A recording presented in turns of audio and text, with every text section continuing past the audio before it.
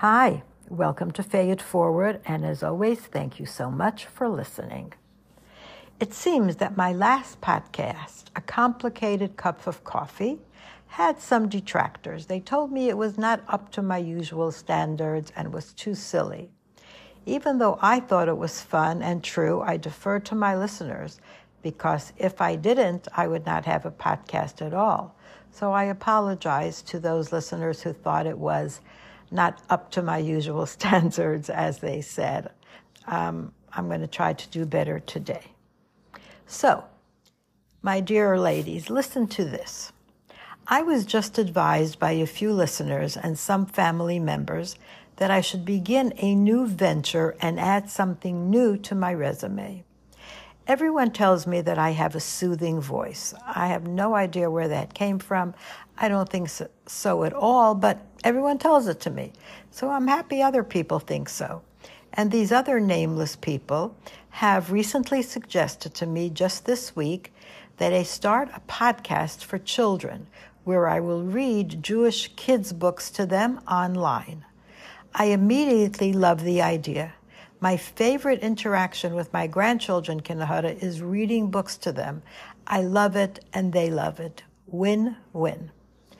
So I quickly called my brother, Rabbi Yosef Friedman, who is director of the Kahas Book Publications and has produced many books and many children's books as well. He immediately liked the idea, and I'm awaiting suggestions from him as we speak, and I am excited. Something new, and although not unique, it's new for me. I would like to ask you, my dear listeners, whether you have been thinking in the back of your minds that there is something that you really wish you could do.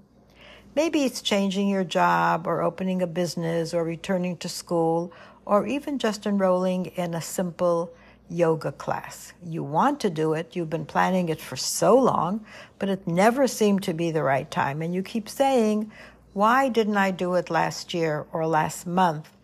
And if someone tells you that you can do it now, you will inevitably say, no, it's too late. And you take it out of your mind. But every few weeks, that subject just seems to have moved into your brain and you can think of nothing else. But you do nothing about it. If you're a mom, you have dishes to wash and diapers to change, etc., etc. You have a life. And the same thing goes for your husband. But I have to ask you, is this the life you really want? If the answer is yes, Baruch Hashem, good for you.